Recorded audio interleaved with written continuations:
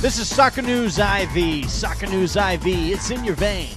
Brought to you by Soccerrom.com. From Bumblebee to high school to college to the pros, before the best coaches go to practice, they go to Soccerrom.com.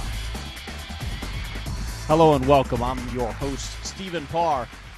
Here's our top story.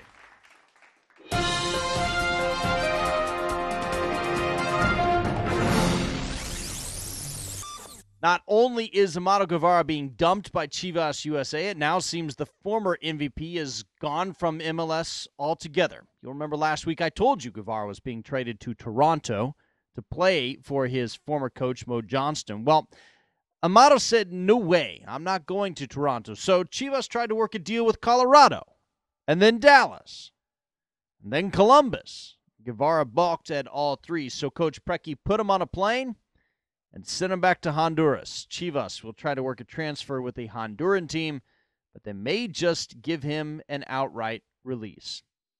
Real Salt Lake finally fired head coach John Ellinger this last week. Ellinger had been the only coach Real has ever known.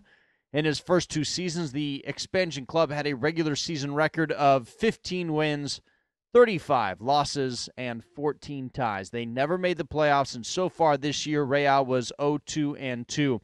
Ellinger has been reassigned to other front office duties. His dismissal leads directly to our next top story. Jason Kreis retires. The all-time leading goal scorer finishes his playing career with 108 goals.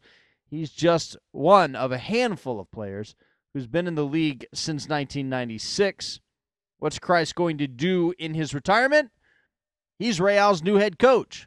That's right, Kreis moves directly from the field to the bench to take over for Ellinger. One of the biggest problems Kreis now faces is the fact he's not on the field. Kreis was Real's leader on the pitch. Team owner Dave Checkitz is betting that leadership will serve his team better running the sidelines rather than running the midfield. The Houston Dynamo traded Alejandro Moreno this week to Columbus for Joseph Inuña. Moreno has been with the Dynamo since they were the Earthquakes back in San Jose. Columbus is clearly trying to improve their attacking and finishing capabilities since the club has scored only 3 goals in the first 5 games. In Houston, Moreno was splitting time up top with Paul Dalglish. He has the potential to be a regular starter again in Columbus. Houston gets a second-half sub with some decent speed with Joseph Inuña.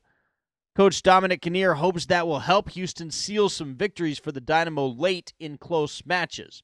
And finally, if you're betting on where the next expansion city for MLS may be, you might want to put a few chips down on Las Vegas.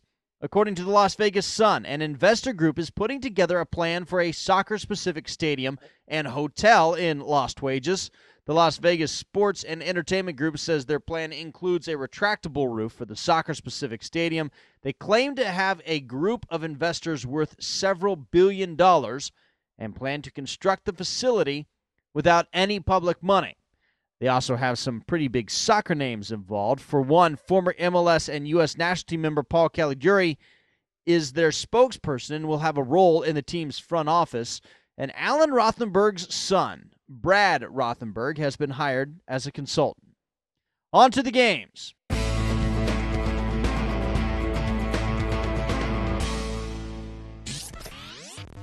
Jaime Moreno came one step closer to passing Jason Kreis on the all-time scores list when he put away a penalty kick in the 50th minute against New England. It was good enough to tie the game and give DC United their first point of the season. On Saturday, Columbus and Kansas City were tied until the last minute of the game. That's when the Wizards, Jose Burciaga Jr., did a little wizardry of his own, dribbling through 5 defenders to put away the game winner. It was his first goal of the season. Kansas City defender Jimmy Conrad is out for at least 4 weeks. He fractured his jaw again in a collision with Ricardo Virtuoso in the first half. Conrad missed several weeks last season when Clint Dempsey broke his jaw going up for a header. This fracture is in almost the same location as last year's, but is reportedly not as bad. No team had scored even one goal against Red Bull New York prior to Saturday, so when the Bulls' Clint Mathis put away two to give his team a 3-1 lead, everything looked to be going New York's way. But then Real was given a penalty kick in the 90th minute, and Jeff Cunningham converted his attempt.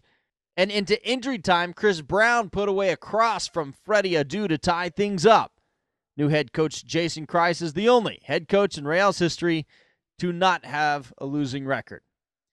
Houston has had a problem scoring so far this season, and Colorado has been strong at home. The high altitude and wide pitch means visitors have to do a lot of running, and they get tired quickly.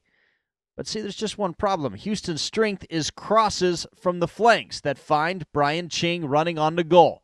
And the wide field in Commerce City gave Houston more space to maneuver than Colorado could handle. Ching finished off a cross in the 55th minute to tie the match at 1-1. Then when the Rapids tried to shut down the flanks, midfielder Dwayne De Rosario dribbled straight up the middle and scored his first 2 goals of the season. Houston wins on the road 3-1. On Sunday, DC United dominated a Chivas USA team that was missing Amado Guevara and Sasha Kleiston, who was serving a suspension for a hard tackle a couple of weeks. A little side note here. I really tore into Kleiston on this show after his foul on Real's Andy Williams. Well, I now want to commend him. In an interview with MLSnet.com, Kleiston admitted that type of tackle has no business on a soccer field. I'm proud of the way he owned up to his mistake and is trying to put it behind him. Back to the game, Christian Gomez scored for United just after halftime. Jaime Moreno finished off his second penalty kick of the week. He now has 107 goals in his career and is just 1 goal back of Kreis for the record. Chivas' Michael Galindo scored a beautiful goal in the 73rd, but it was just not enough. New England and Chicago met in Foxborough on Sunday. Chicago was able to stop Golden Boot leader Taylor Twellman from scoring. Unfortunately for them, almost everybody else did score. Jeff Larentowicz scored in the 16th. Steve Ralston scored in the 68th, and Wells Thompson scored in the 81st. Ralston assisted on both of the other goals. New England won at home 3-1. On to the schedule. Please